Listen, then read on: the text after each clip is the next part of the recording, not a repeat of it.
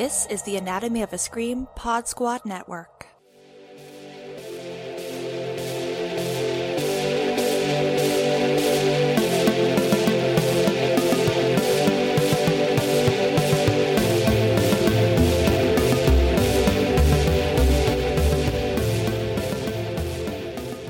Hello and welcome to Bodies of Horror, the podcast where we take our favorite horror films from the classic, the camp, to the cringe, and we put them on the examination table and we look at them through the lens of disability.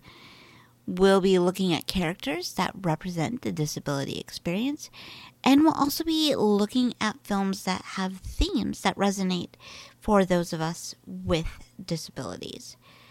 My name is Nicole. I'm your host, and I'm so thrilled to have you here with me. So, what is on the examination table today? Well, we're going old school again, and we are talking Universal Monsters. That's right. We are going back to the 30s and are going to be looking at 1931's Dracula and 1931's Frankenstein. And I'm really excited to chat about these films because I haven't seen these films in some time. It's certainly been at least 15, 20 years since I've seen the originals. And when I was thinking about films that I wanted to talk about on this podcast, what seems like eons ago, when we started, these were honestly two of the first ones that came to mind. And so I'm really excited to have the conversation and talk about how kind of foundational these films are as well. So with that said, let's get right into it and let's start the discussion with 1931's Dracula.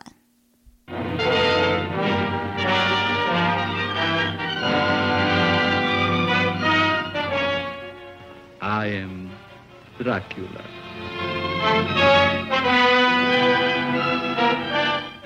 A moment ago, I stumbled upon a most amazing phenomenon. Something so incredible, I mistrust my own judgment. Look. Dracula. The very mention of the name brings to mind things so evil, so fantastic, so degrading. You wonder if it isn't all a dream, a nightmare. Rats. Thousands. Millions of them. But no, this is no dream. This is Dracula, the original terrifying story of a maniac and a man who lived after death, lived on human blood, took the form of a vampire bat, and lured innocent girls to a fate truly worse than death. Dracula? Oh, what's he done to you, dearie? Tell me. He came to me. He opened the thing in his arms, and he made me drink.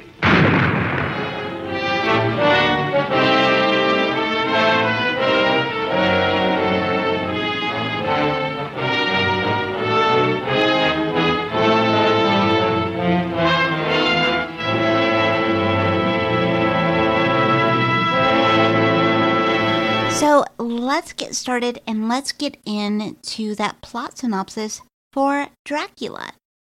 Renfield is a solicitor traveling to Count Dracula's castle in Transylvania on a business matter. The local village people fear that vampires inhabit the castle and warn Renfield not to go there. Renfield refuses to stay at the inn and asks his carriage driver to take him to Borgo Pass. Renfield is driven to the castle by Dracula's coach, with Dracula disguised as the driver. En route, Renfield sticks his head out the window to ask the driver to slow down, but sees the driver has disappeared. A bat leads the horses. Renfield enters the castle welcomed by the charming but eccentric count, who, unbeknownst to Renfield, is a vampire. They discuss Dracula's intention to lease Carfax Abbey in London, where he intends to travel the next day. Dracula hypnotizes Renfield into opening a window. Renfield faints as a bat appears, and Dracula's 3 wives close in on him. Dracula waves them away, then attacks Renfield himself. Aboard the schooner Vesta, Renfield is a raving lunatic slave to Dracula, who hides in a coffin and feeds on the ship's crew. When the ship reaches England, Renfield is discovered to be the only living person. Renfield is sent to Seward's sanatorium adjoining Carfax Abbey. At a London theater, Dracula meets Seward. Seward introduces his daughter Mina, her fiancé John Harker, and the family friend Lucy Weston. Lucy is fascinated by Count Dracula. That night, Dracula enters her room and feasts on her blood while she sleeps. Lucy dies the next day after a string of transfusions. Renfield is obsessed with eating flies and spiders. Professor Van Helsing analyzes Renfield's blood and discovers his obsession. He starts talking about vampires, and that afternoon Renfield begs Seward to send him away, claiming his nightly cries may disturb Mina's dreams. When Dracula calls Renfield with a wolf howling, Renfield is disturbed by Van Helsing showing him wolfsbane, which Van Helsing says is used for protection from vampires. Dracula visits Mina asleep in her bedroom and bites her. The next evening, Dracula enters for a visit, and Van Helsing and Harker notice that he does not have a reflection. When Van Helsing reveals this to Dracula, he smashes the mirror and leaves. Van Helsing deduces that Dracula is the vampire behind the recent tragedies. Mina leaves her room and runs to Dracula in the garden, where he attacks her. The maid finds her. Newspapers report that a woman in white is luring children from the park and biting them. Mina recognizes the lady as Lucy, risen as a vampire. Harker wants to take Mina to London for safety, but is convinced to leave Mina with Van Helsing. Van Helsing orders Nurse Briggs to take care of Mina when she sleeps, and not to remove the wreath of wolfsbane from around her neck. Renfield escapes from his cell and listens to the men as they discuss vampires. Before his attendant takes Renfield back to his cell, Renfield relates to them how Dracula convinced Renfield to allow him to enter the sanatorium by promising him thousands of rats with blood and life in them. Dracula enters the Seward parlor and talks with Van Helsing. Dracula states that Mina now belongs to him and warns Van Helsing to return to his home country. Van Helsing swears to excavate Carfax Abbey and destroy Dracula. Dracula attempts to hypnotize Van Helsing, but the latter's resolve proves stronger. As Dracula lunges at Van Helsing, he withdraws a crucifix from his coat, forcing Dracula to retreat. Harker visits Mina on a terrace, and she speaks of how much she loves nights and fogs. A bat flies above them and squeaks to Mina. She then attacks Harker, but Van Helsing and Seward save him. Mina confesses what Dracula has done to her and tells Harker their love is finished. Dracula hypnotizes Briggs into removing the wolfsbane from Mina's neck and opening the windows. Van Helsing and Harker see Renfield heading for Carfax Abbey. They see Dracula with Mina in the Abbey. When Harker shouts to Mina, Dracula thinks Renfield has led them there and kills him.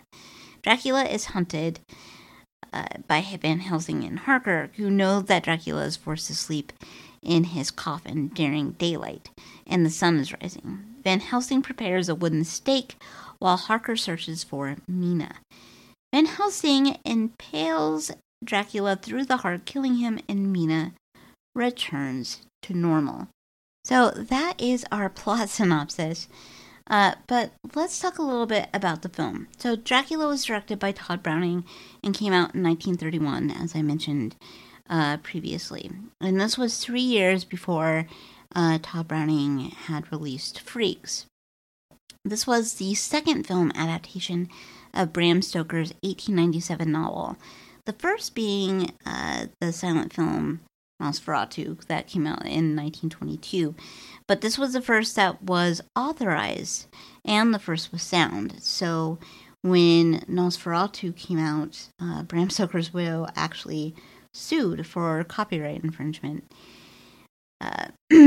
But one of the reasons that I wanted to talk about this film in particular, and Frankenstein as well, is that we may not think of this story as having a connection to disability, but at its core, Dracula is a contagion horror film where vampirism is an infection that is transmitted via intimate contact, the biting of the neck.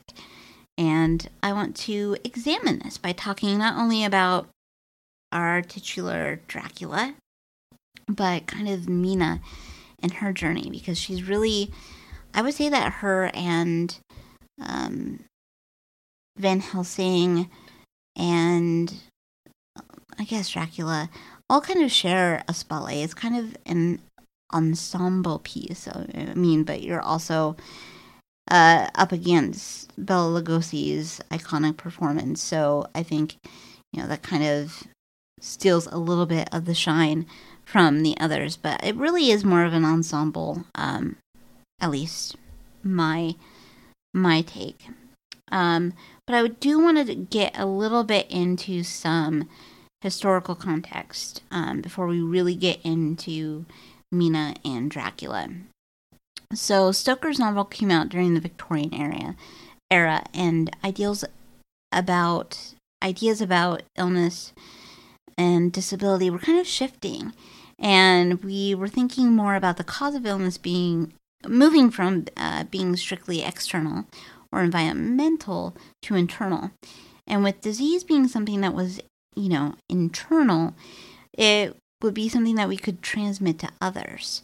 So, we're really talking about that contagion element here.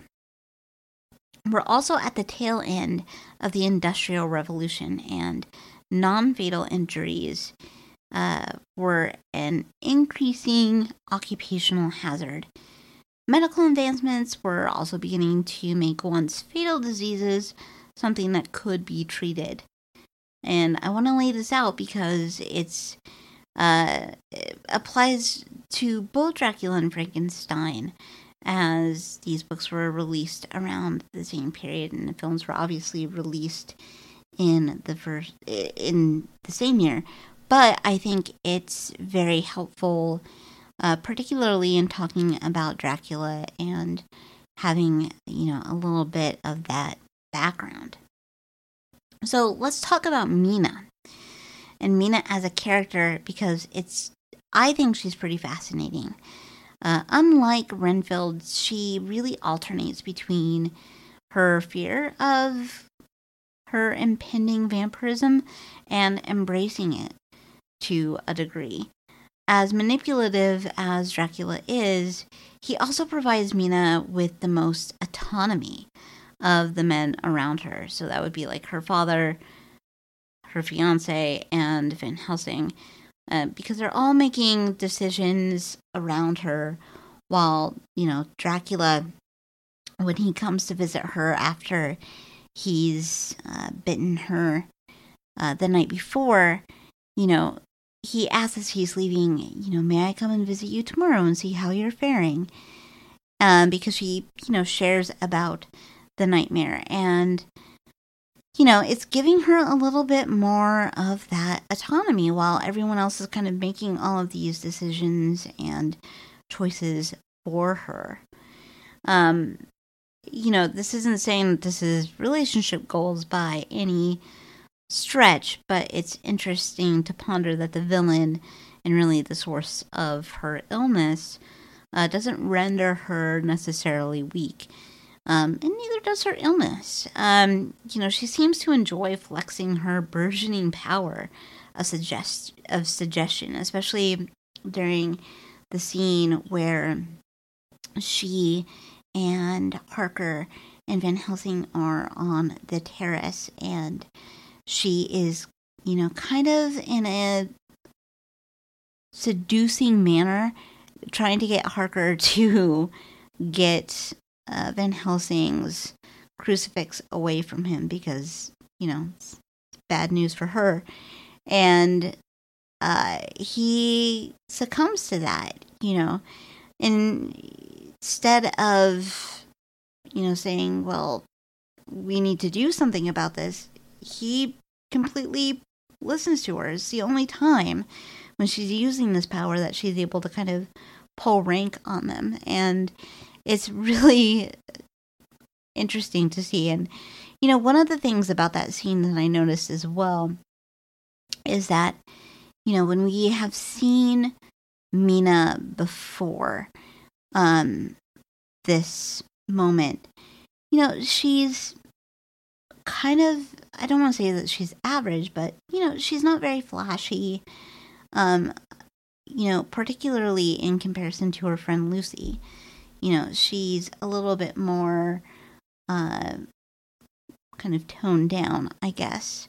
A little less glam. But in this scene, she's wearing a really striking dress. It seems a little bit out of the norm for her usual wear. And that, again, as we're thinking about all of the lore and elements that we associate with vampires, and as people are turning, this kind of fits. She's getting a little fancy. She's tapping into that part of her that, maybe she hasn't been able to flex. So I find that all pretty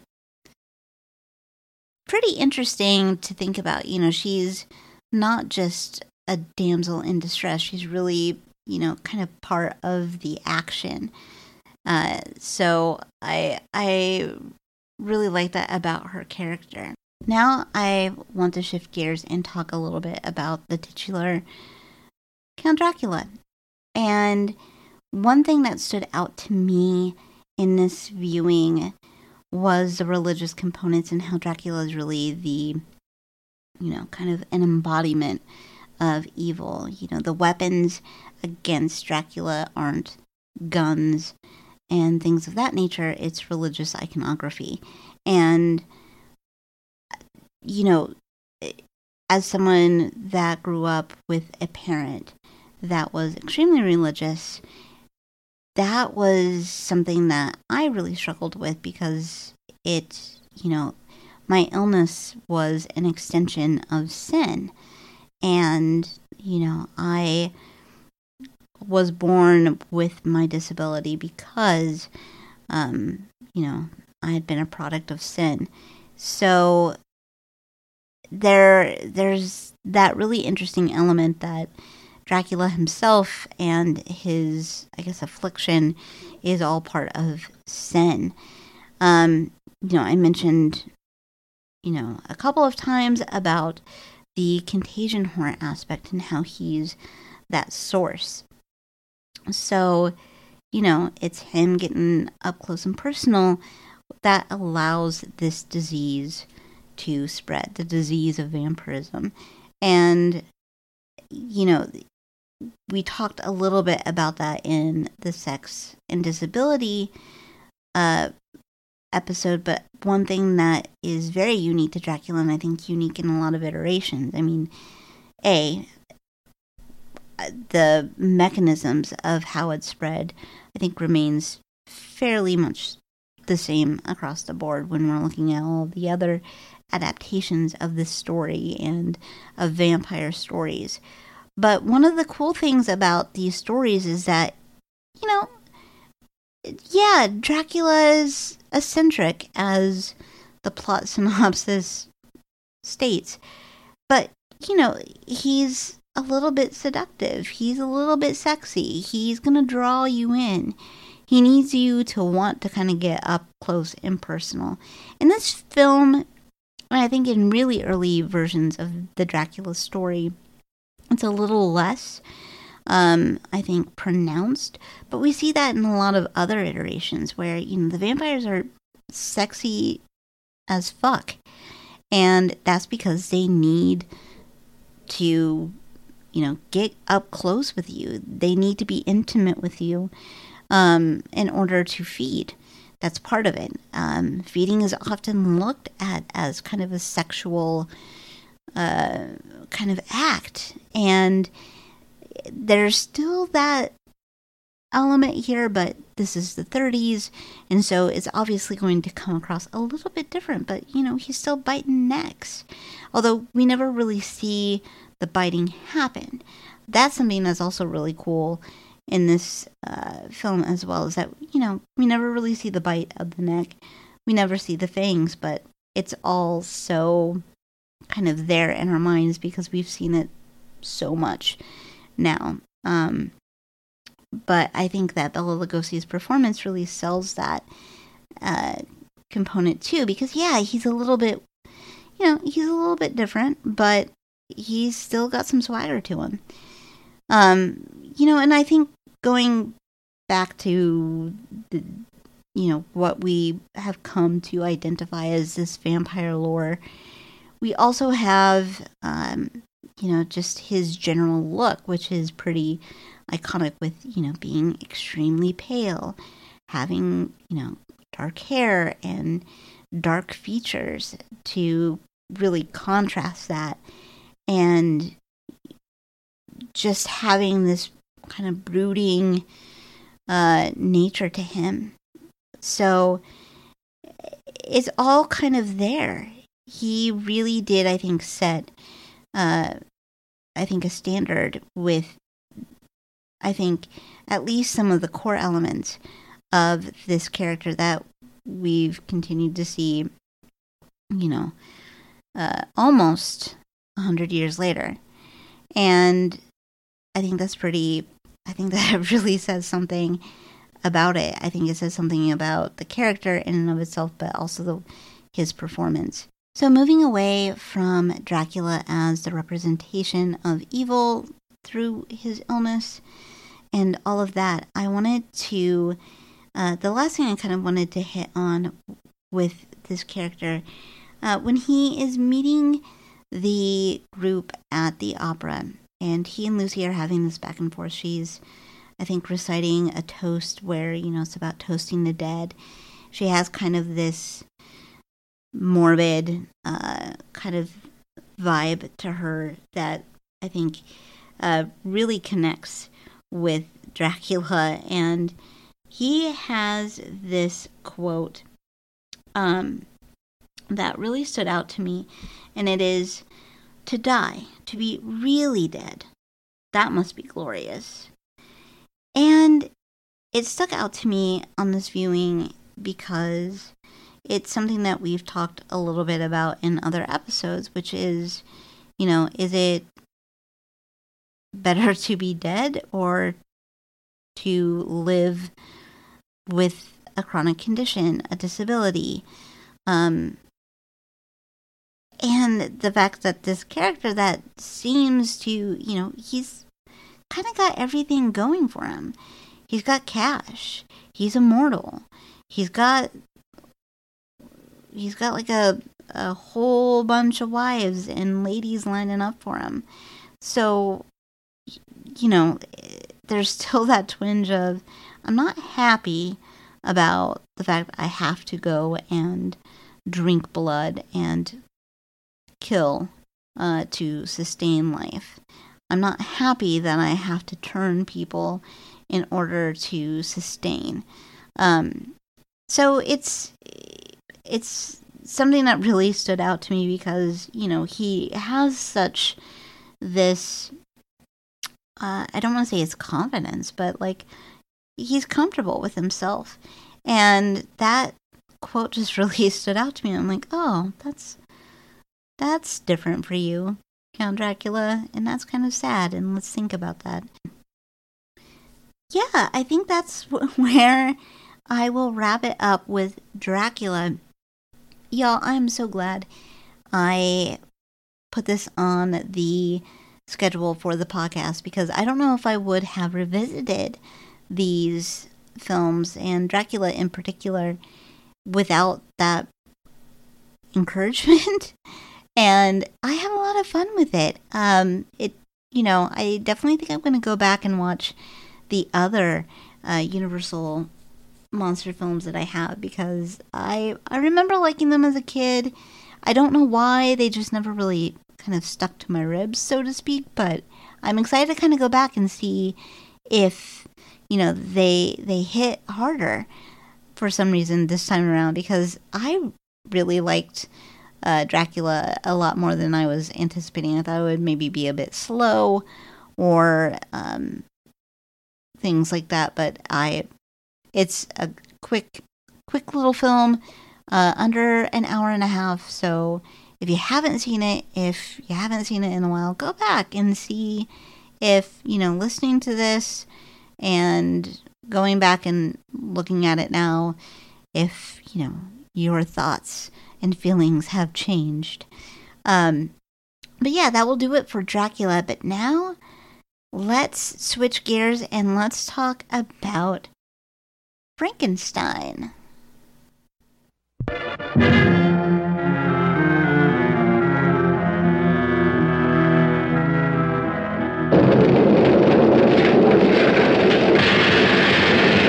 Oh, it's alive!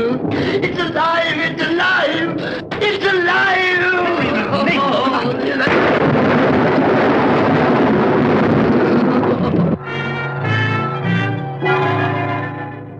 When this dead hand moves, the monster created by a man they called Mad is turned loose to strike terror into the hearts of men.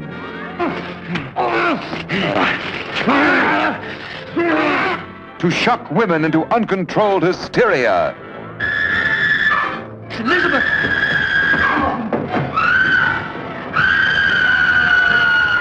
To prey upon the innocence of children. This is the story you've heard about, talked about. The spine-tingling, blood-chilling story that stuns your emotions. Frankenstein. Don't touch that!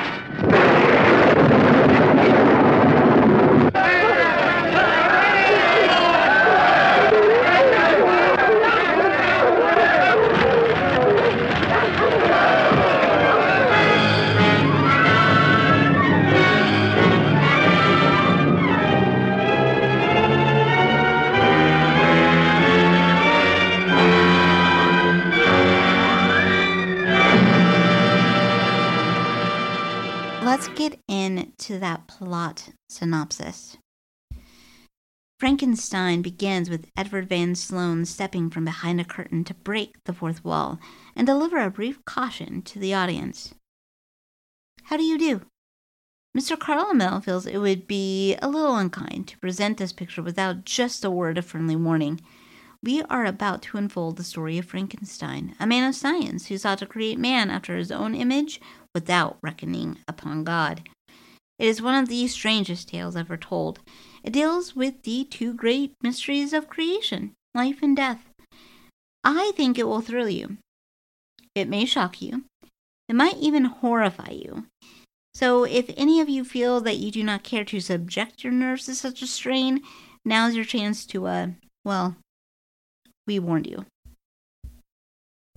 And then we are in a village of the Bavarian Alps, and Henry Frankenstein and his assistant Fritz, a hunchback, piece together a human body.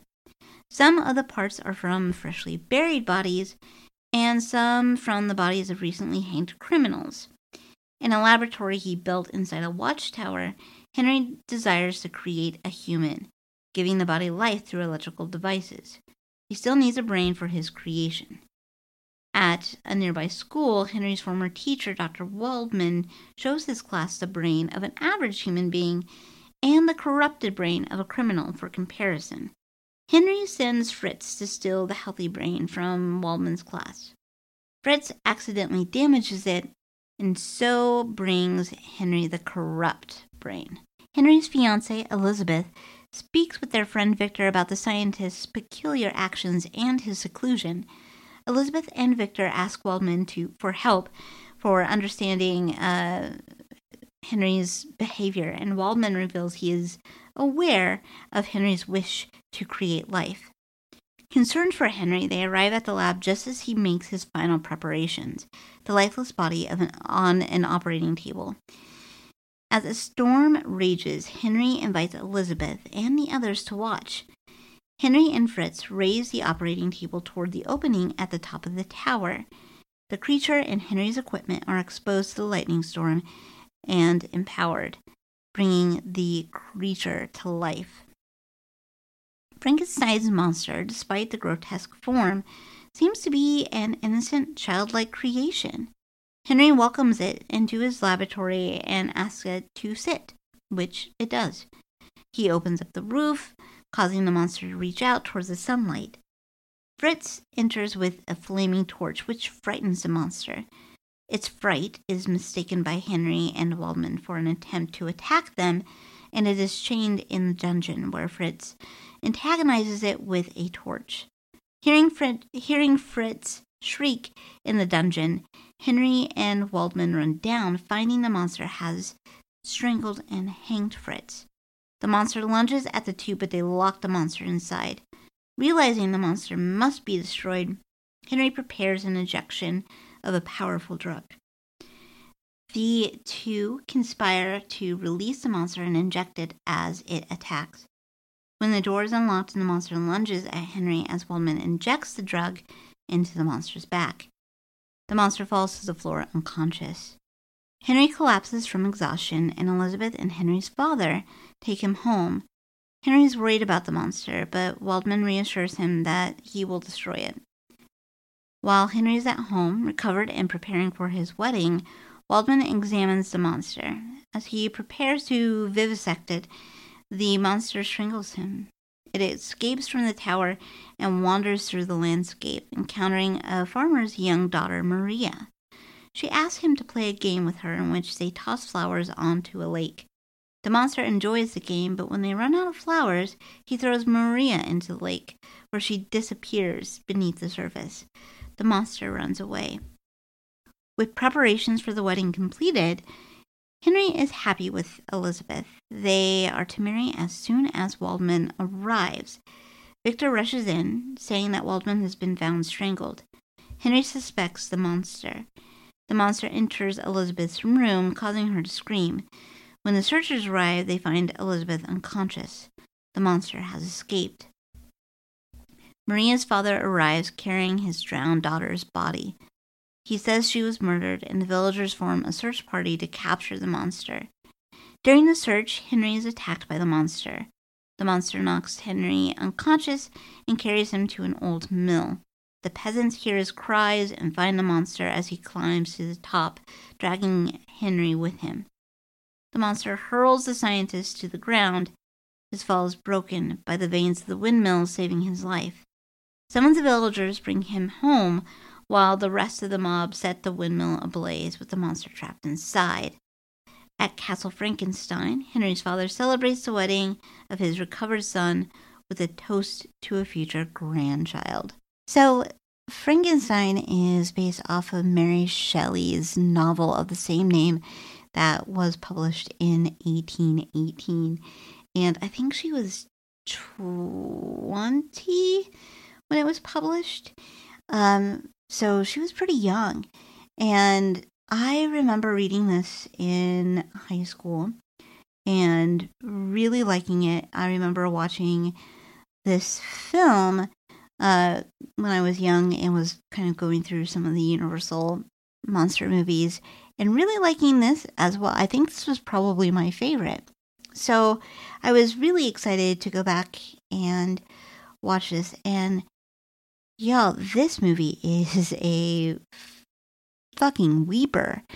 It is extremely sad and very tragic. And I got really emotional during it. I was really surprised.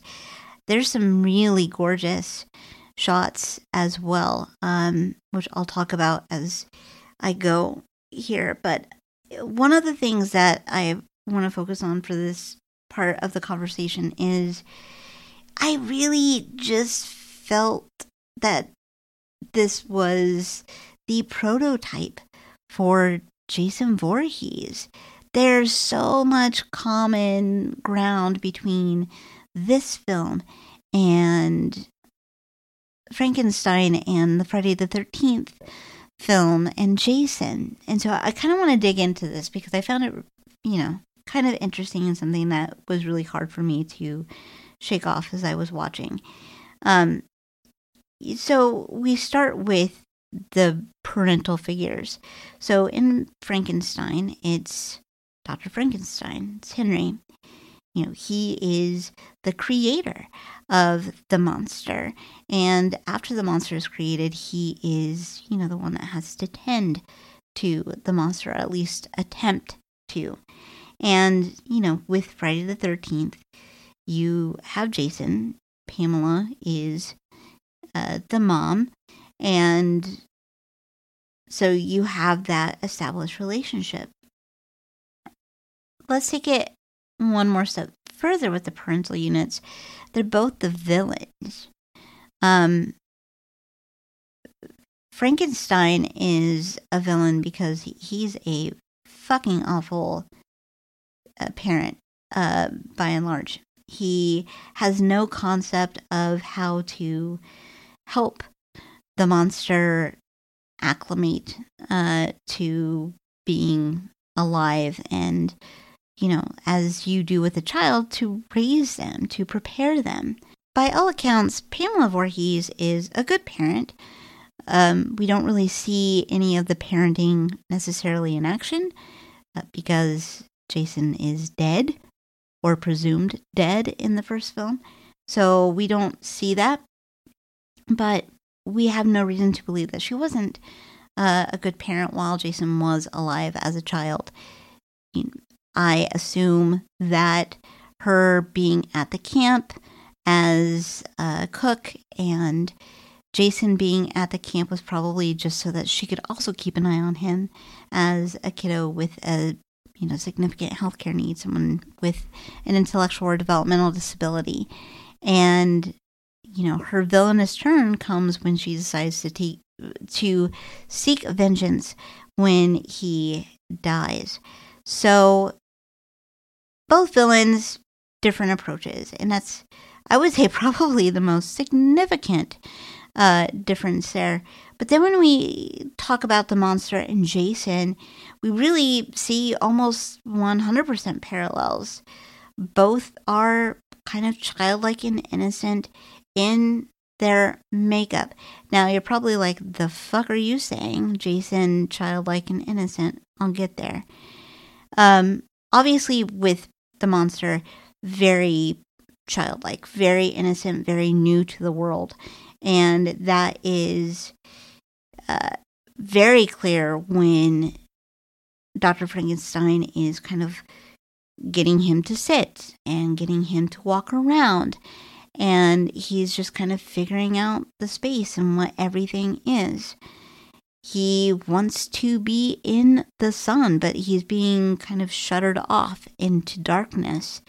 And as the plot synopsis hits on, Fritz, the assistant that's helping Dr. Frankenstein, is 100% asshole and completely antagonizes the monster with the torches.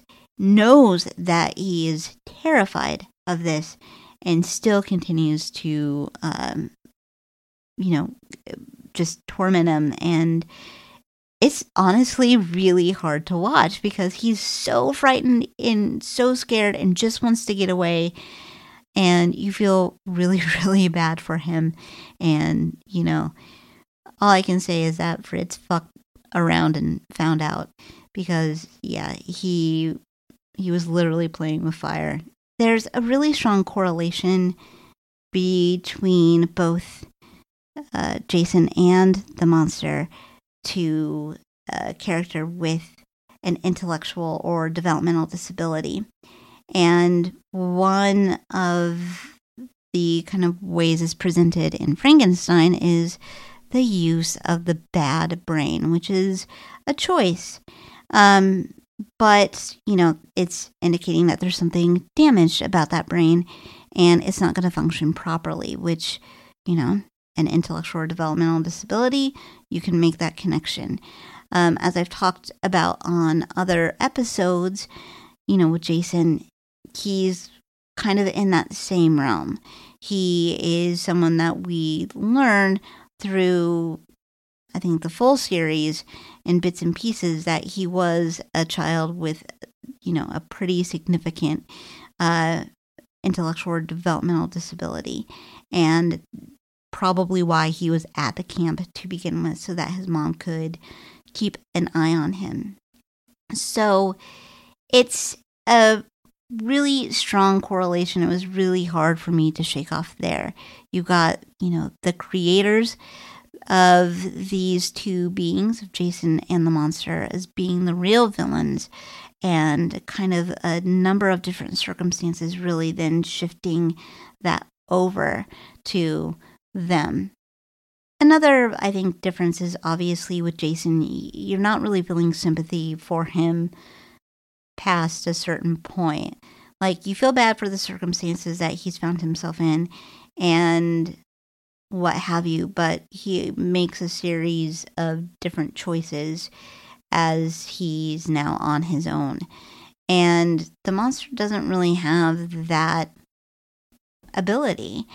He's essentially a child. He was just created. He doesn't have all of the skills and things that he needs to be able to continue to grow. And it's really overwhelming, and you just feel so much sympathy for him. Now, one of the, I think, most shocking moments of the film is the scene with Maria when they are at the lake. He comes across her after her father has left to go into town, and she is she's picking some flowers there by the lake, and he comes up and joins her, and she doesn't really think twice about it and starts picking flowers with him, gives him some, she picks some more, and then she says, "Look, I can make them float," and she starts throwing the flowers onto the lake, and the monster is completely beside himself with joy. It's like, this is pretty cool, digging this, good times, I'm out in the sun, I'm chilling with some other people, this is good. And then when he runs out of flowers, he becomes a little disoriented and a little like, okay, well, now what? And then tosses Maria in.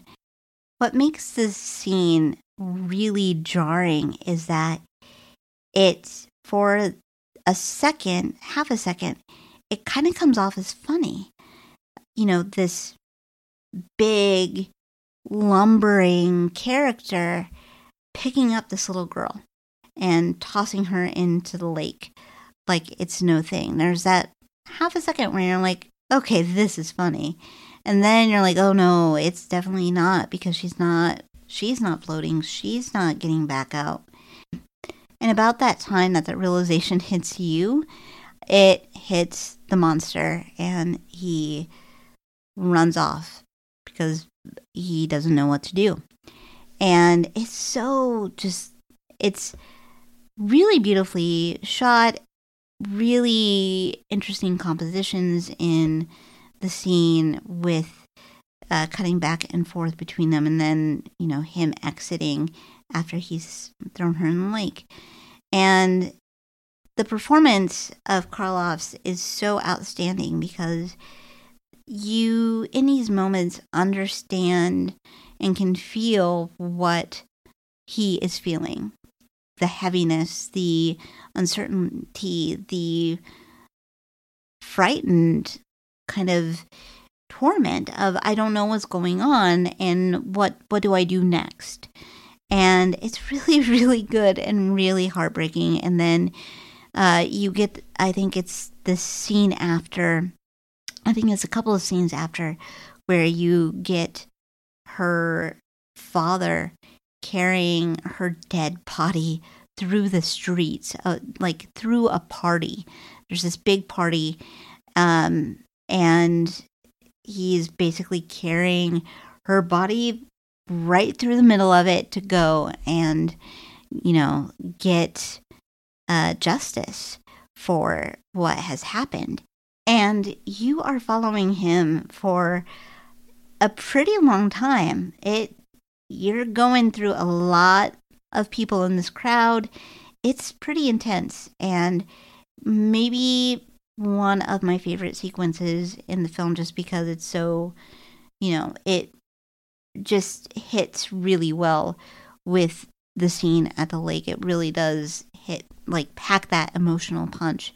And I was really devastated. And this really marks the monster as falling into that gentle giant trope of sorts, where it's someone with an intellectual or developmental disability. They're usually, larger characters that do things not realizing their own strength, not realizing the impact or what may happen by, acting out a certain way. And, I've talked about how both Jason and Leatherface fall into that, but Frankenstein, I think, really fits that to a T, and again, I think is kind of a prototype in a lot of ways for that. So it's a really great performance. Now, I do want to close up the conversation on Frankenstein by talking about the other disabled character in this tale, and that is Fritz, Dr. Frankenstein's hunchback assistant. Now, when we first meet him and Dr. Frankenstein, they're at the graveyard to collect bodies. And in doing that and going and getting the brain, he's just kind of the right hand for Dr. Frankenstein. I don't want to say he's innocuous, but he's just there as his helper, which is his role. But the minute that the creature, the monster, is brought to life, he kind of flips a switch and is really an antagonistic asshole to the monster. I mentioned the fire piece in the synopsis. Multiple times he's just waving these flaming torches in the monster's face, knowing that he is terrified. He's literally kind of crawling back into corners because he's so frightened. And I have to admit, I didn't really feel that much when you get that shot of him hanging, because he was just kind of brutal to him. And it's an interesting choice, because I would love to know, what is his motive? Is it because he feels now there's someone else around and maybe his role or his position as Henry's helper is going to be jeopardized in some way? I don't know. It is a quandary, but it's, kind of a, straightforward thing until that moment where literally lightning strikes and you see him just kind of morph into a completely different character. And yeah, kind of good riddance to him. But, I think it is an interesting juxtaposition to the monster, because there's no idea of what's provoking Fritz to be so awful to the monster, where we know when the monster acts out, we know why. We get a sense of it. Is because he's being kind of bullied and is scared. So I don't know. The character was kind of a mess for me, but a mess in an interesting way, I should say. So I really, really, really, really, really liked watching this one again.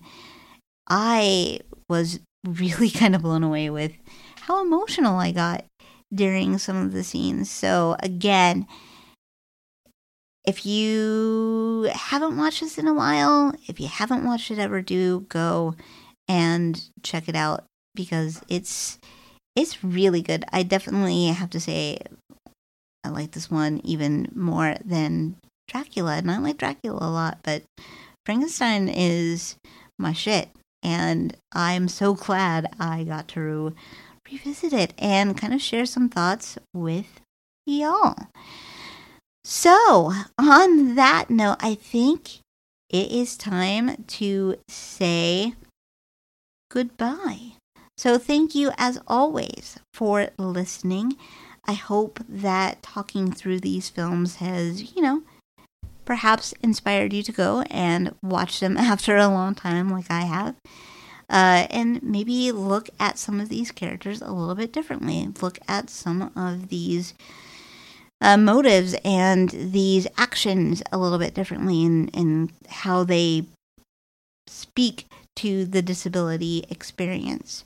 If you want to reach out and say hi or anything else, I can be found on Twitter at Nicole in DC, and you can shoot me an email at bodiesofhorror@gmail.com. This podcast is a very proud member of the Anatomy of a Scream Pod Squad. So if you haven't already, make sure you are subscribed to the Anatomy of a Scream feed wherever you listen to your podcast. There are new shows being added pretty regularly, and I think you are going to dig them. So make sure you are on that.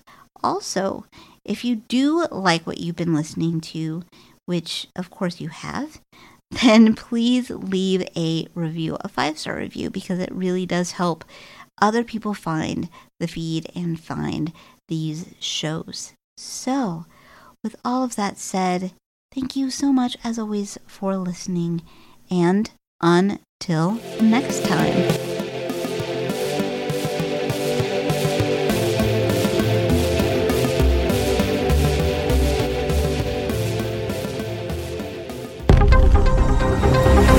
The Anatomy of a Scream Pod Squad.